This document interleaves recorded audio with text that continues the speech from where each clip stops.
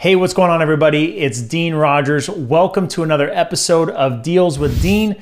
Today, I'm going to talk about a deal that we made a fat profit of, a $79,000 wholesale deal. Let's go. Hey guys, welcome to the Dean Rogers Show, where we talk about real deals that we're doing and bring on awesome guests to talk about how they're finding success in their business to inspire and motivate you.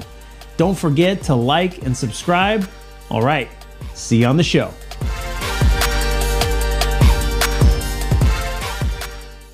All right, welcome back. Let's get into the details here. Before we get started, if you could hit that subscribe button, smash the like button, it would help us a lot to support the channel. Okay, so on this deal, we had a lead come in that was out of our normal area. And we weren't sure if the numbers really made sense, but we knew we had it at a low price compared to what we thought the ARV was. So we thought we were onto something.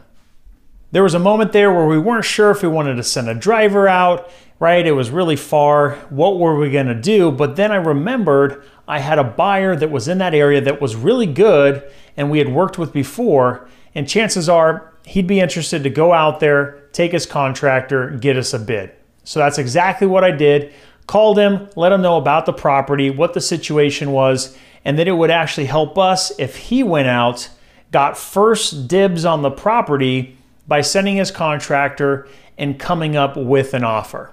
Now in this case, we didn't actually give him a number that we wanted. We wanted him to let us know because we weren't confident on what the number needed to be. So we coordinated the appointment between the seller and the buyer's contractor. We're able to get the appointment.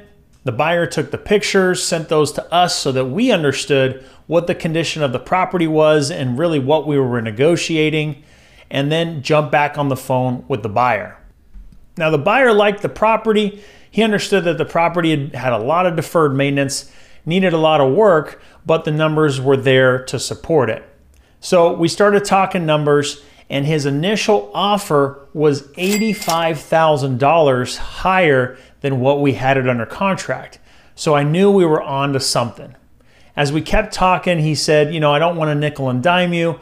I'd really be more comfortable if I was $6,000 less, which brought us to $79,000. Because we had a good spread, because I knew that this buyer was solid and was going to give me the confidence to get this deal done, I went ahead and accepted that, and we got it signed for the assignment contract.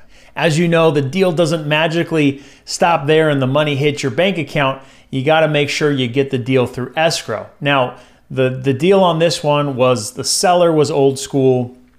He had to drive, 30 or 40 minutes to get into town just to sign documents, to get information that title needed for, the mortgage and for the correct ownership of the property because he had inherited it, right? There was some extra legwork that we had to kind of push the seller along to get the wheels churning and get it through escrow. Now, the other part of this that was a little bit tricky was the title company that was running our escrow actually recently had changed one of their rules where if your assignment fee was exceeding a certain percentage of the purchase price, that you either had to get an approval or you just needed to have the excess amount that was being made paid outside of escrow. Now, usually that is a huge red flag and a huge problem because you don't want to have to rely on the buyer to, in good faith, pay you outside of escrow. Regardless of a contract or not, you don't want to chase someone down for money. Thankfully, I'd worked with this buyer before, had a lot of trust in him that he would stand by his word and get the deal done and send us the funds outside of escrow. So I went ahead and moved forward with it.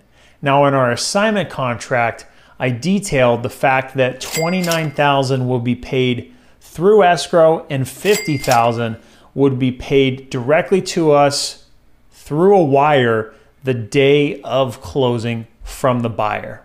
So flash forward to closing day, we get the property closed, $29,000 hits our account from escrow, and I'm waiting for the wire to hit from the buyer. I went ahead and sent him a text. We got escrow closed. That's awesome. He responded, sounds good, right? I'm sitting there and waiting. Okay, when are you going to send the wire? And I'm messaging him because I want to make sure those funds hit the same day. Well, he waited until like 1:57 until the wire cut off at 2 o'clock happened to send the $50,000, which he did, and then that money hit our account. Now, normally I wouldn't be pestering someone to send us the money even though they need to do it, but this was a monumental moment for us because this was the first time where I had $1 million in cash in the bank that was ours, wasn't because of a loan or anything else, but truly our money in the bank.